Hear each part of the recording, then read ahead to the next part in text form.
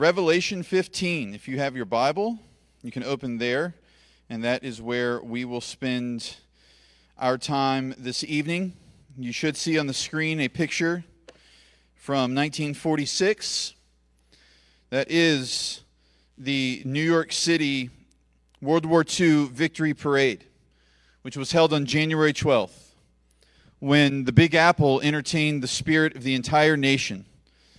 13,000 men from the 82nd Airborne Division led the way down the streets of New York, including the historic African American Parachute Battalion, the 555th, the Triple Nickel Association. By the way, that's an awesome name for a battalion, the Triple Nickel Association. The United States military were eager to show the citizenry the machines that they used to win the war. And so there were tanks driving through the streets of New York, self-propelled howitzers, formations of C-47s flying overhead. The parade marched along a 4-mile stretch. The governor of New York was presiding over it. The current mayor of the city was there. The former mayors of the city who were still living were there. It was the largest victory parade that took place in the country when those men and women came home. Old Glory was whipping around in the winter wind everywhere you looked. It was remarkable joy. And yet across the Atlantic, in Nuremberg, Germany, it was a very different scene. On January 12, 1946, in Nuremberg, there was no parade. Instead, there was a tribunal. The International Military Tribunal took 177 war criminals, including 21 of the most important leaders and conspirators of Nazi Germany, and they put them on trial for their awful ethical transgressions in the war, for the crimes they committed against the human race, and especially for their heinous and unthinkable horror that they committed against the Jewish people. And over a period of about 11 months, there were 1,300 testimonies, 30,000 documents were put on the table for evidence, nearly 133,000 pages of transcripts. Of the 177 on trial, 142 were found guilty. 25 of them were executed for what they had done. Trials are looked at today by legal historians as a major contributor to codifying international law, ensuring that justice would not just be looked after by a few nations, but would be looked after by all the nations of the world. It was remarkable justice. In one place, there was victory. The symbols of war had become the symbols of safety. There was peace and there was rejoicing. But in another place, there was judgment and there was justice. The fire of consequence had come to lick up the water. There was weight. There was impending death. And in that contrast between New York and Nuremberg in 1946, we get a small picture, just a small picture of the contrast here in Revelation 15 tonight. The fifth cycle of the book is beginning.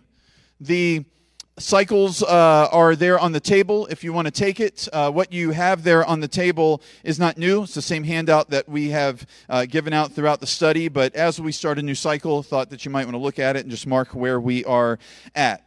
In one sense, what we see tonight in verses 1 through 8 of chapter 15 are a bit of a carryover from what we have seen in chapters 12 through 14. And I'll try to show you that in just a moment in verse 1.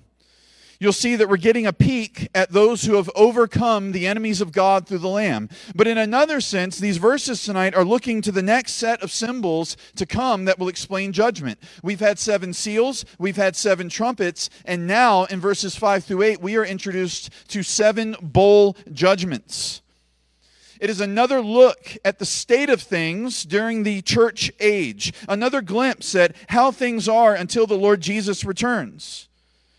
But before we get the plague of wrath, we get a look at the peace of redemption before the majesty of God. So Revelation 15, starting in verse 1, says, "Then I saw another sign in heaven, great and amazing, 7 angels with 7 plagues, which are the last, for with them the wrath of God is finished.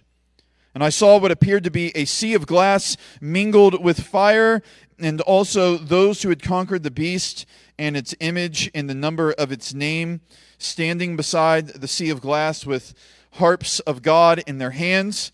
And they sing the song of Moses, the servant of God, and the song of the Lamb, saying, Great and amazing are your deeds, O Lord God the Almighty. Just and true are your ways, O King of the nations. Who will not fear, O Lord, and glorify your name? For you alone are holy. All nations will come and worship you, for your righteous acts have been revealed. After this I looked, and the sanctuary of the tent of witness in heaven was opened, and out of the sanctuary came the 7 angels with 7 plagues, clothed in pure, bright linen, with golden sashes around their chests. And one of the 4 living creatures gave to the 7 angels 7 golden bowls full of the wrath of God, who lives forever and ever. And the sanctuary was filled with smoke from the glory of God and from his power. And no one could enter the sanctuary until the 7 plagues of the 7 angels were finished. God, guide us tonight through your word. You're the captain. We are the mates on the ship here. We do not know the way. You are the one that must chart the course for us. Lead us, Lord.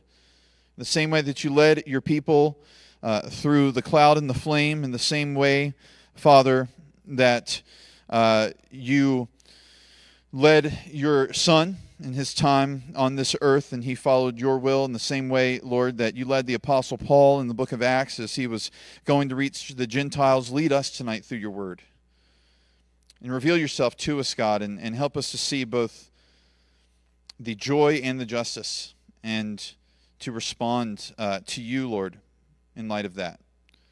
We love you, God. We need you to be able to find our way through the jewels of truth that we have here before us, and we know that you'll guide us. In Jesus' name we pray. Amen. Cycle 5 begins the same way Cycle 4 did. If you look at Revelation 12:1, it says, And a great sign appeared in heaven, a woman clothed with the sun, with the moon under her feet, and on her head a crown of 12 stars.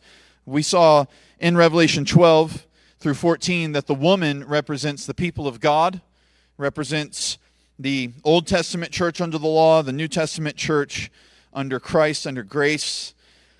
Revelation 15 verse 1, Then I saw another sign in heaven. The fact that you see another sign in chapter 15 verse 1 lets us know we're moving on from the great epic battle in chapters 12 through 14, which really are the centerpiece of the entire book. And John lets us know the focus of this new cycle, this 5th cycle, right off the bat. We have 7 angels with 7 plagues. And these 7 angels are given 7 golden bowls full of God's wrath by the 4 living creatures in verse 7. A lot like the seals and the trumpets, the bowls of wrath that are held by the angels of plague are showing us the way that things will be in between the time of Jesus' ascension and Jesus' eventual return. Unlike the seals and the trumpets, the bowl judgments seem to be specifically focused on the end. 7 angels with 7 plagues, which are the last. And once they are poured out, John says the wrath of God is finished, meaning it's accomplished. There's no more to be done. And if there is no more of God's wrath to be poured out on the world, we know that it's the end. 2 Peter 3 verse 11 says, Since all these things are thus to be dissolved, what sort of people ought you to be in lives of holiness and godliness, waiting for and hastening the coming of the day of God, because of which the heavens will be set on fire and dissolved, and the heavenly bodies will melt as they burn? But according to his promise, we are waiting for new heavens and a new earth in which righteousness dwells. The transient things, the temporary things around us will be burned up. Once that's done, there will just be new heavens and new earth. There will just be righteousness. The Lord's wrath will have burned away every single impurity. So you can see that there is this intensified focus on the events surrounding the end with the bowls, a focus on that time of the dissolving of the temporary things that Peter speaks of in 2 Peter 3. Surely there's overlap with the seals and the trumpets, because the seals and trumpets are showing us that entire age of the church which ends with judgment. So there's overlap. But if we want to use the instant replay analogy, In the seals and in the trumpets, Revelation is showing us how things will be through the entirety of the church age. But in the bowls, we're looking just at the end of the play. So if you're a football fan, it's like they show you the receiver catching the ball, and you're like, okay, I think I see what's going on there. And then they show you a different angle, and you're like, okay, I'm still looking for the one where I really see the conclusion of the play. And then they zoom in on the feet, and you see green in between the toes and the line, and you're like, oh, we got a catch. Ladies and gentlemen, we have a catch, at least I think, because no football fan really knows what a catch is anymore, right? But you go, I think we got a catch here. In the bowls, you're seeing the toes. You're seeing the zoom in on the conclusion of the play. The Lord is showing us the way things will be in the end. But before we get there, we have a respite. We have a chance to take a break. We get an interlude.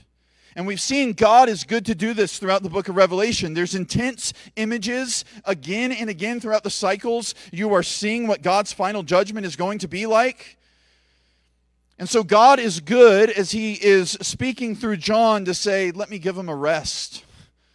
Let me let him breathe in between some of these cycles. And so after seeing the full picture in Revelation 2 and 3 of how Jesus' church is suffering and being tempted and being persecuted in the world, we get transported out of that to a heavenly scene of worship. After this I looked, and behold, a door standing open in heaven.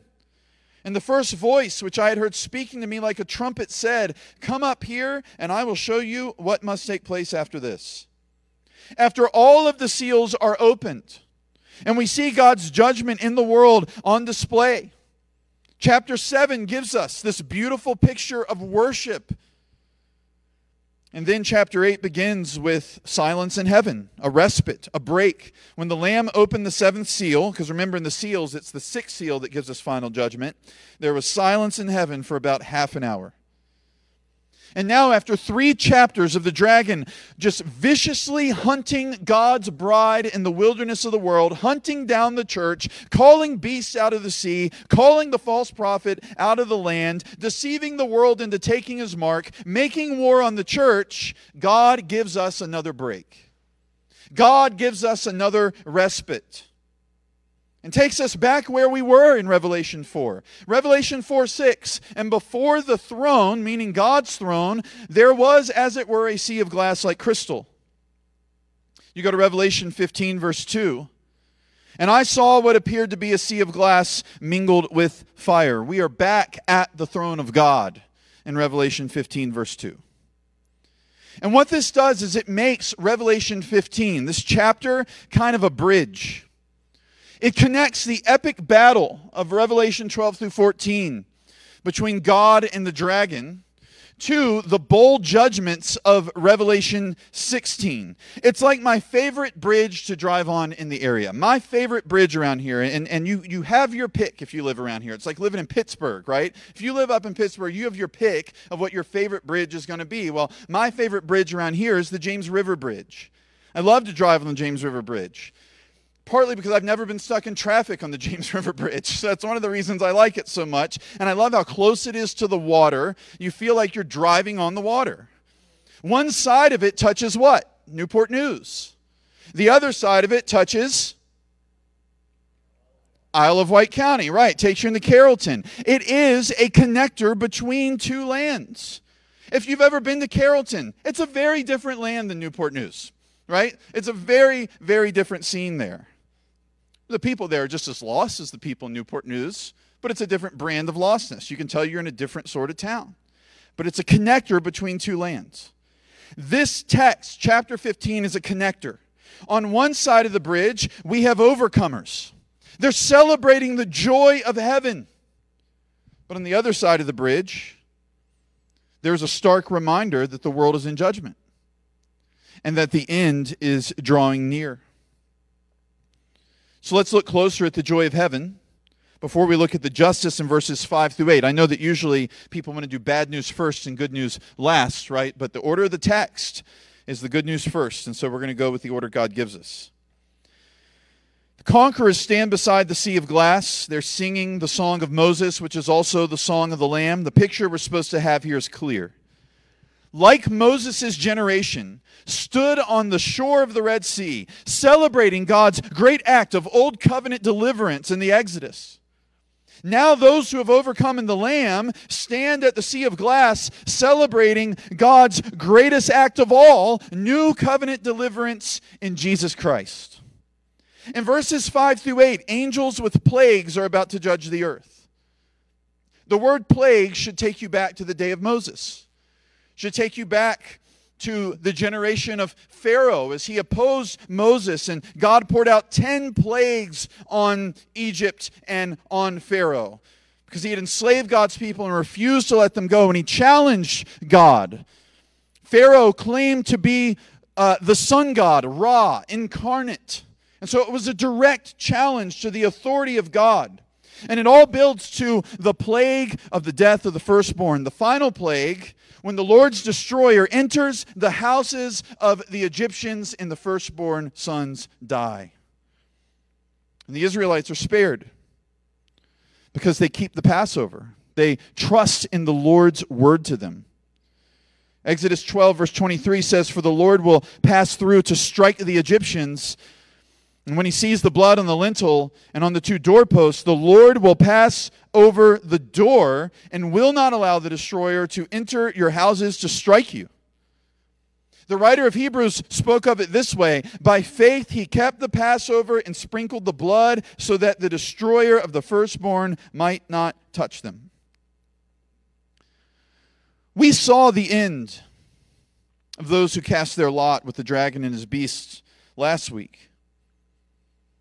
Brutal images where unbelievers are gathered as grapes, thrown into the winepress of the wrath of God, judged outside of the eternal city of heaven.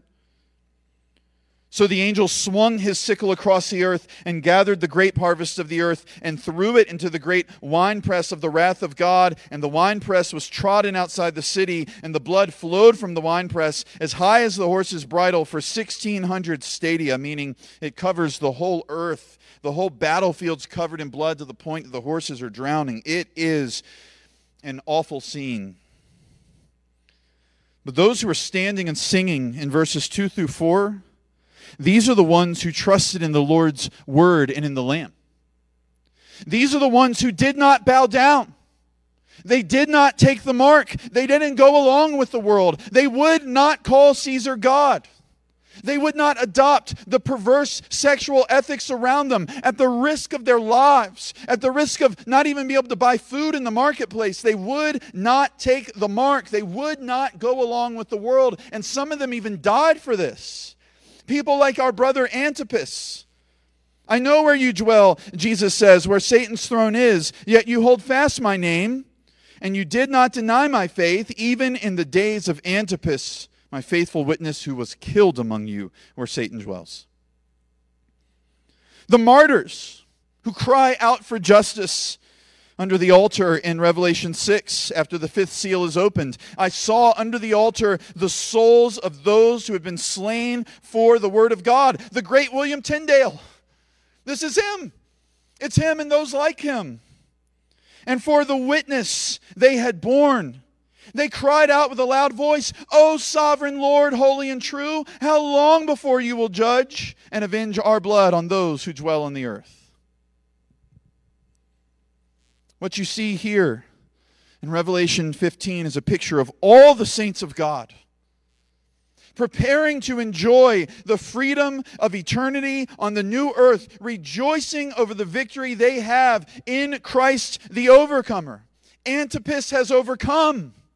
The martyrs have overcome. William Tyndale has overcome. And you and I have overcome in Christ. If you hold on to the end, if you don't take the mark, it's because of the grace of God in you. It's because you belong to Him and He does not lose one.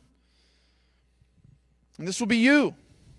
No longer standing on Jordan's stormy banks, casting a wishful eye. No, you will be a part of the church triumphant, shouting a song of praise in Canaan's fair and happy land. So let's zoom in on the images here. Let's zoom in on the words. You have a sea of glass in verse 2 mingled with fire. I'll come back to the fire. Again, we've seen the sea of glass before in Revelation, in that heavenly worship scene in Revelation 4. And before the throne, there was, as it were, a sea of glass like crystal. And around the throne, on each side of the throne, are 4 living creatures full of eyes in front and behind. There's no reason to think we're not dealing with the same sea of glass, considering the fact that the same 4 living creatures are present, aren't they? They're there. They're delivering the bowls of wrath to the angels of plague, and so there's no reason to think that we're not looking at the same scene. Here the saints of God are before the throne of God. The prophet Ezekiel spoke of a sea of glass in the presence of living creatures that serves kind of as heaven's floor and earth's ceiling. Ezekiel 1:22, over the heads of the living creatures there was the likeness of an expanse, shining like awe-inspiring crystals spread out above their heads. In the Old Testament, the sea was a picture not of peace, not of tranquility, but of chaos. Isaiah 57, verse 20, but the wicked are like the tossing sea, for it cannot be quiet, and its waters toss up mire and dirt. There is no peace, says my God, for the wicked. Revelation 13, where does the beast come from? It comes out of the chaos of the sea. And I saw the beast rising out of the sea with 10 horns and 7 heads, with 10 diadems on its horns and blasphemous names on its heads. But here in Revelation 15, the image of the sea is not one of chaos, it's one of peace. There's no chaos before the throne of God. There's peace before the throne of God. There is the order of his governing rule. There's no rebellious beasts there trying to counterfeit his authority. The sea is glassy, giving it an idea of purity. It's clear, it's unpolluted, it's undefiled, which is a design characteristic, a design aesthetic of the New Jerusalem. Revelation 21:18, the wall was built of jasper, while the city was pure gold like clear glass. How in the world can pure gold be like clear glass? Clearly, these are not literal terms. These are terms that are meant to convey to us the absolute, holy, righteous, sinless environment of heaven. And that's where the overcomers are. They stand on or beside the sea of glass. The Greek preposition, epi, actually lends itself more to them standing on the sea as opposed to beside the sea. Tom Schreiner comments on this. Nevertheless, the saints are standing without harm on the sea of glass. As the preposition epi here probably means on. So, the New King James Bible, if you have one, or the Christian Standard Bible, if you have one, it's going to say on instead of beside, and it is right on when it does that. The ESV leaves us with a little to be desired here in the way that it translates it. Funny enough, Tom Schreiner, that quote from him is from the ESV commentary set, so I don't know. But as much as you and I might like going to the beach, and I'm growing, the ocean itself is terrifying. It's terrifying. There are places in the ocean, there are depths of the ocean, that more people have been to the moon than those deepest parts of the ocean. Think about that for a second. That's true. More people have been to the moon than the deepest parts of our ocean. It is terrifying down there. There's fish going around with little lights hanging over their head and big sharp teeth, and they'll rip your throat out. You don't go swimming down there. You wouldn't live anyways, right? And so that's the sort of chaos that the sea represents in the Old Testament. It's terrifying. That's why the beast comes up out of the terrible chaos of the sea. But in heaven, the saints stand on that which used to be chaotic. They stand on the pure sea of glass in a state of total peaceful praise before the throne of God. They stand on a sea of glass in the presence of the Father as those who said no to the world and yes to the Lamb. They have overcome. They hold harps in their hands. You see that in verse 2, very similar to the scene of heavenly praise back in chapter 14. Then I heard a voice from heaven like the roar of many waters and like the sound of loud thunder. The voice I heard was like the sound of harpists playing on their harps. And they were singing a new song before the throne and before the 4 living creatures and before the elders. No one could learn that song except the 144,000 who had been redeemed from the earth. That's also a scene that depicts the church triumphant in heaven. And John says that they have these voices that sound like harps. Well, here in 15, they've gone from having voices that sound like harps to they're literally holding harps and they're playing them. Harps are instruments of praise. They are stringed instruments that are designed to sound heavenly, designed to sound ethereal. And as they are played in the Psalms, they are played to celebrate the praise of God. You play the harp to the praise of God. So that's what they're doing here. They're praising God by playing the harp. It's a reversal of what takes place in Psalm 137. In Psalm 137, the people are in exile in Babylon, and their harps are in the trees. On the willows there we hung up our lyres. For there our captors required of us songs, and our tormentors mirth, saying, "Sing us one of the songs of Zion." Imagine getting rounded up and you're in prison, and your captor says to you, "Sing, a mighty fortress is our God. Sing, how great is our God. Sing, holy, holy, holy," so I can mock you. And so I can make fun of your God that doesn't exist in your little songs. Would you sing for him? Of course not. So they hung their harps in the trees. But here, the harps are in the trees no more. God's people aren't on the run in the wilderness anymore. They're not being hunted by Satan anymore. They've overcome. They are in heaven. They are standing on the sea of glass, and their harps are in their hands, and they are plucked around the throne of God by the fingers of conquerors for his glory. Along with the playing of the harps, they sing. They sing the song of Moses, and they sing the song of the Lamb. Understand, these are not two different songs. The song of Moses and the song of the Lamb are the same song. Moses' song is referring to the song that Israel lifted up to God on the shore after the Red Sea swallowed up Pharaoh's army.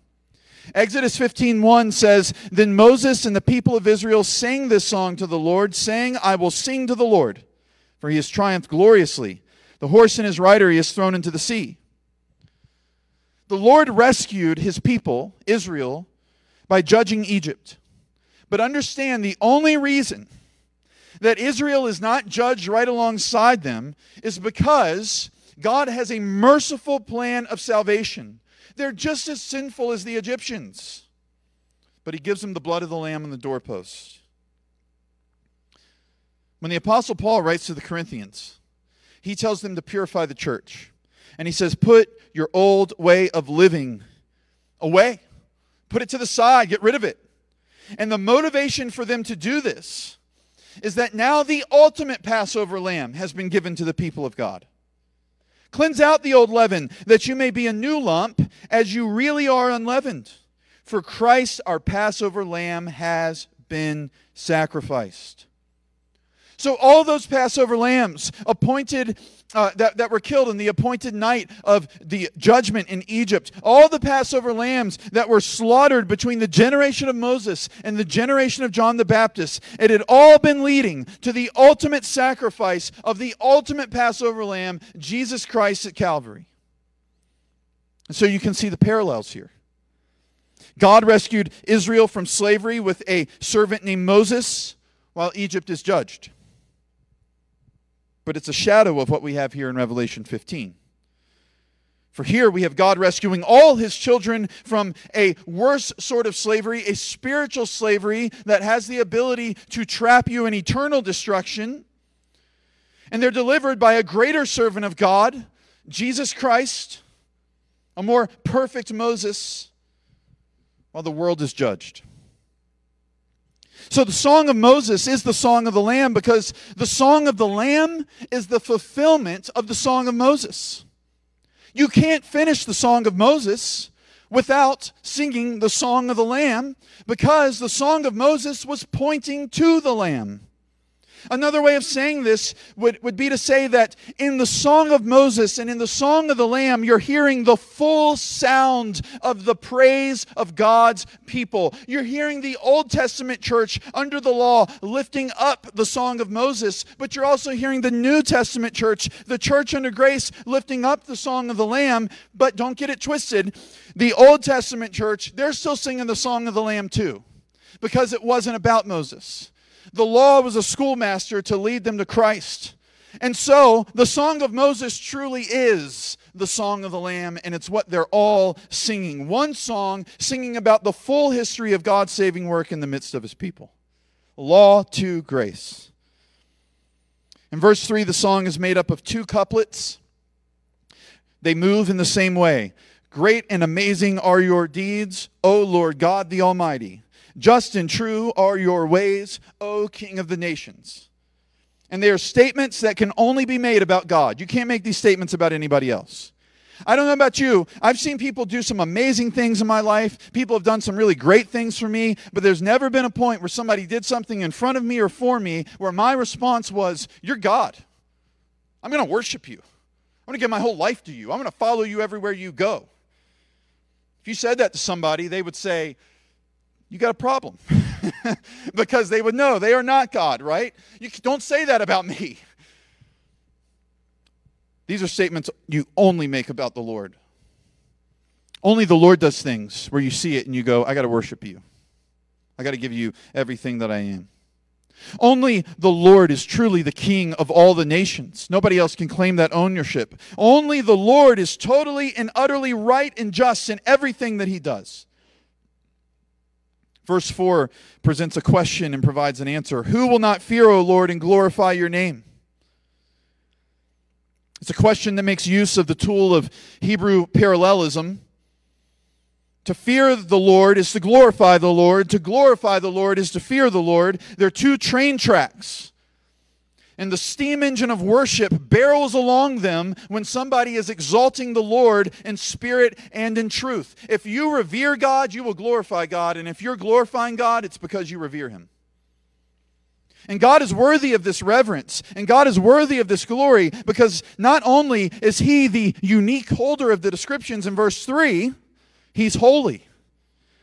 He's other. There's no one like him. And he is the object of the worship of the redeemed in the nations. He has revealed his powerful and praiseworthy character and his righteous acts. What else would the overcomers in heaven do but play their harps and belt out a symphony of praise with their voices? During the Civil War, there was a woman named Sarah Ballou who received some letters that she had been waiting for a very long time. They came in 1861, and they were from her husband, Sullivan. Sullivan was a private in the Union Army. In the letters, Sullivan told Sarah all about the war, about the uncertainties on the battlefield. He said his love for his country was unwavering. He loved his country more than he ever had. He was passionate about defending the Union. There was nothing that shined in the letter more than the love that he had for Sarah, Ballou, and the children that they had brought into this world together. But Sullivan never made it home. If he did, his letters probably would not have become famous. They would have been lost in anonymity. But as history played out, he was killed 1 week later in the First Battle of Bull Run. And so his letters became famous. They became this tragic record of love and patriotism during our nation's darkest time. In many ways, we are like Private Sully Ballou. We're wearied from this world. Our backs are weathered from carrying the crosses that the Lord has given to us. Our feet are calloused from standing for Christ and refusing to bow to the beast, refusing to take the mark. Our hands are cut and bleeding from the rugged work of getting into the yoke with Christ, keeping on the narrow path. Paul gives an apt description of those who live truly on adventure with Christ, representing him in the world, clinging to him, doing the things he's called them to do. And the way that he describes it is, he says, you're like a jar of clay, a fragile, ordinary, earthen vessel, just a jar. You walked by it in the marketplace, you'd walk by it 1,000 times, never take a second glance. But in that jar that you are, you have this treasure. This precious treasure that God has given you, that he has entrusted to you, and it is the eternal gospel. And so Paul, speaking about this, says, we are afflicted in every way, but not crushed, perplexed, but not driven to despair, persecuted, but not forsaken, struck down, but not destroyed. I mean, we're jars of clay. It's like we're one small teeter away from falling down and smashing to pieces. And yet, notice what Paul says. Afflicted, perplexed, persecuted, struck down, but not crushed, not abandoned, not forsaken. These earthen vessels, these jars of clay, they have not been destroyed. Though we limp along, we have not been and will not be gunned down in this battle. They could take our lives, but they cannot take our souls. And Paul is so sure of this that he calls on Corinth to recognize the present sufferings of this life are nothing when compared with the glory to come. Now, before I read this, I know that some of you are going to go, brother, you're 38, like you really haven't suffered the way I have. You don't know what it's like to bury a parent. You don't know what it's like to bury a child or a spouse. And that's true. A lot of you have experienced a lot of suffering that your pastor has not. And I'm not eager for it. But understand that I didn't write 2 Corinthians 4, 16 and 17. The Apostle Paul did. And the Holy Spirit inspired him to do it. This man was shipwrecked. This man spent a day and night in the open sea. We just talked about how terrifying that would be. This man was beaten with rods. This man took the lashes of the whip that Jesus took on multiple occasions. This man was on the run in cities. This man was on the run in countries. He had friends that he loved abandon him. He had friends that he loved die in the ministry. Paul knew what it was to suffer. Paul knew what it was to suffer more than most of us do. I mean, he really took it in his time on this earth. He really bore some crosses. And so understand that the man who writes these words, he knows pain. And he says, so we do not lose heart. Though our outer self is wasting away, our inner self is being renewed day by day. I love that. As we're falling apart, as we're growing new moles, as our hair is growing in places we don't want it to, and it's stopping the growth in places we would like it to continue, as our bones break, as our muscles tear, as we lose the ability to walk, as our lungs stop producing the air that we need, inside, God's just making us stronger and stronger through His Word. I love this. And Paul says, for this light momentary affliction. I mean, that's the part people stop at. And you go, whoa, wait a second. Don't call my suffering momentary and light. I mean, you don't know what I'm going through. But remember, this man has been through it. He's saying that about what he's been through. Shipwrecks and beatings and all that stuff. He says, it's just a light momentary affliction. I mean, he talks about it the way that most people talk about a cold. He says it's preparing us for us an eternal weight of glory beyond all comparison. There is a pearl coming in the eternal weight of glory that makes all the suffering just look like a little grain of sand. Just brush it off. And so while there are aspects of Sullivan Ballew's story that we identify with, understand, church, the story of Sullivan Ballew ultimately is not your story, because we will make it home from this war. And when we do, what you're going to find is that you have overcome, not in your strength, not in your wisdom, but in the strength and in the wisdom and in the power of the Lamb, Jesus Christ. And one day, the chaotic things that have threatened us, they will dissolve like a clump of ice in the middle of a white-hot desert. The ceiling of the earth will be under our feet, as will cancer, as will pride, as will the sin that so easily entangles, as will abuse, as will blasphemy, as will eating disorders and mental health problems and poverty and persecution and governments that hate the church and false prophets that speak lies and the dragon himself. It will all be crushed under our feet. And you need to look to this.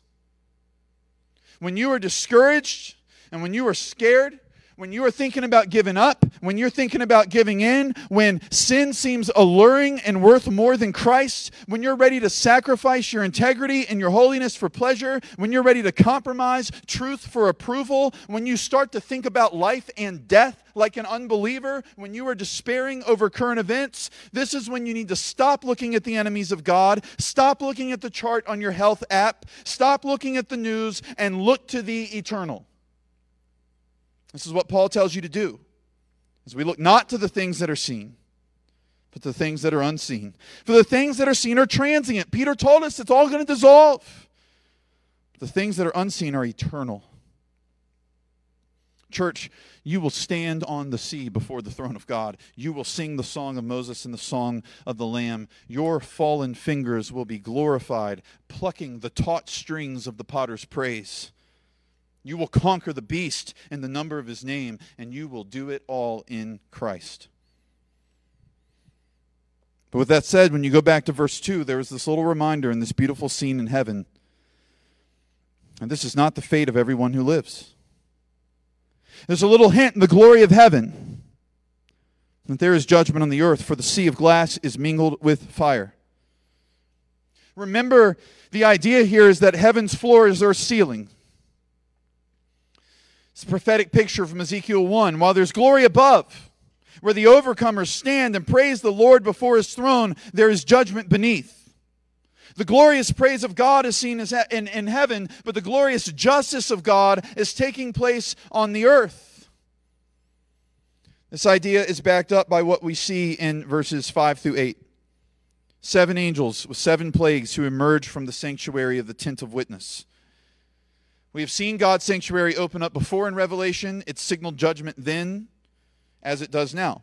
Revelation 11, verse 19, then God's temple in heaven was opened, and the ark of his covenant was seen within his temple.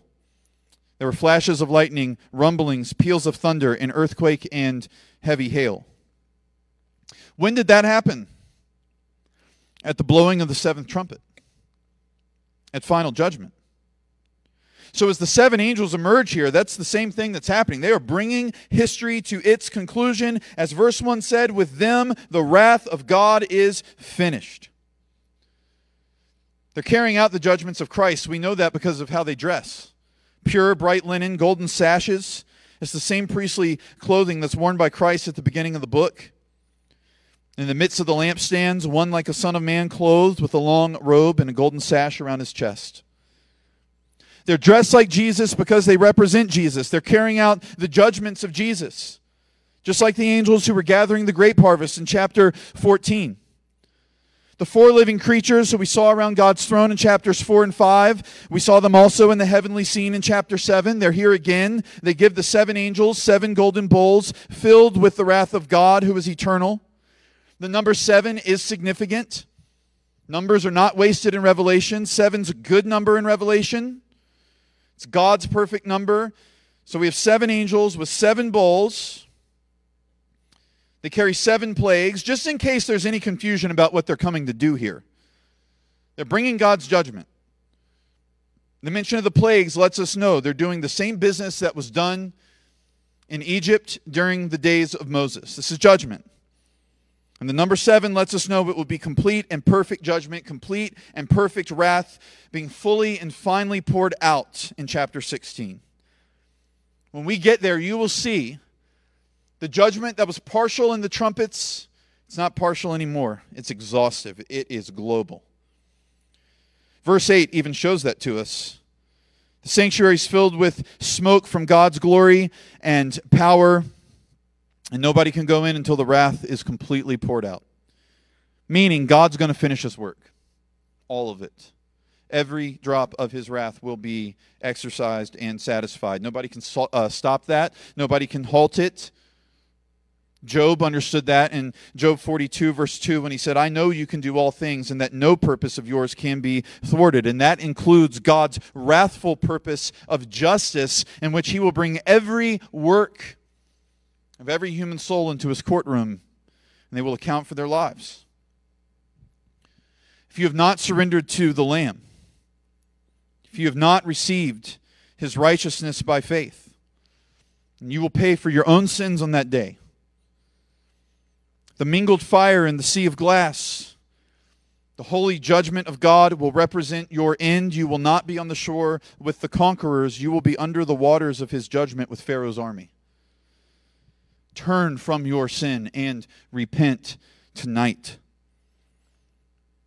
God's wrath hasn't fallen yet. Heaven is open to you tonight. We see heaven open in this text. You don't want to see heaven open in that way. That's not the open heaven that you want to see. When heaven is opened up in the way it's opened in Revelation 15, the time of judgment has arrived. The time for repentance has come to an end. But tonight, heaven's not open in that way. It's not open in judgment to you. It is open in grace to you. Christ holds open the door of heaven. He invites you in by faith. Say no to the world and say no to your sin and say yes to the truth of God and the love of God which has come to you in the person of Jesus Christ as He has died for you and He has rose again from the dead. Put your trust in Him. For the men who tried to destroy God's creation with Adolf Hitler, there was no getting off of death row. That is not the case for you tonight. We've seen two scenes, New York and Nuremberg, heaven and hell. Reward and judgment. Will you receive the great treasure of praising God with your feet on heaven's floor, or will you rebel against God and put yourself in danger of the fire of His judgment which will fall from earth's ceiling? It's eternal joy or it's eternal justice. There's only one sensible choice. Don't let the temporary things of this world fool you tonight into thinking that this is all there is. Look past the transient to the eternal tonight.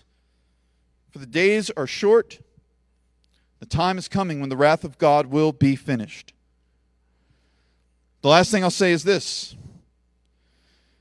It can be finished for you now. That's the great thing that Jesus offers to you. Understand that. The wrath of God can be finished for you now. Poured out on Christ. For anyone who trusts in Him will never taste the wrath of the bowls.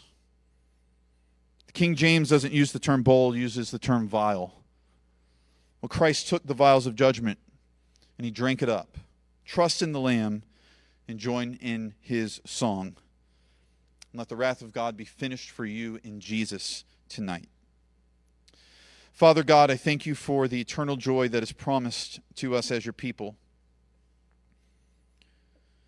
Lord, next week we will see Your judgment.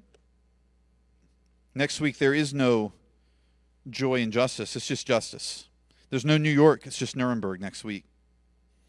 Tonight, Lord, is the night of salvation. If there's anybody here, they've been filling their heads with knowledge of You, but their hearts are empty of love for You. Call them to repent of their sin and to trust in You tonight. To be forgiven tonight so that they could come and sit and listen to Your word next week with absolute peace that the wrath of God is finished for them already.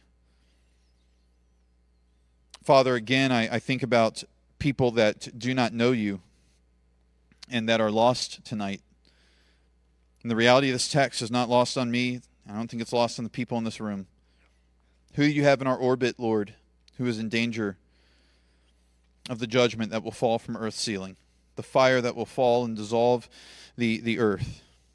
Who is in danger, Lord? It's people we know, it's people we love. And Father, I pray that we would be like fishermen, obsessed with pulling the fish out of the river, that we would be obsessed with seeing the lost transferred out of the domain of darkness into the kingdom of Your beloved Son. Help us, Lord, to be compelled. Break our hearts if they're not. If we're going in and out of stores and we're going about our days and we don't think about the fact that the people around us are in eternal danger, Lord, break our hearts for them. Help us to start seeing the lostness around us and then to do something about it, to tell them. And tell them about the joy that is available to them and that the wrath of God can be finished for them if they would trust in Jesus Christ. I love You, Lord. We pray all this in Jesus' name. Amen.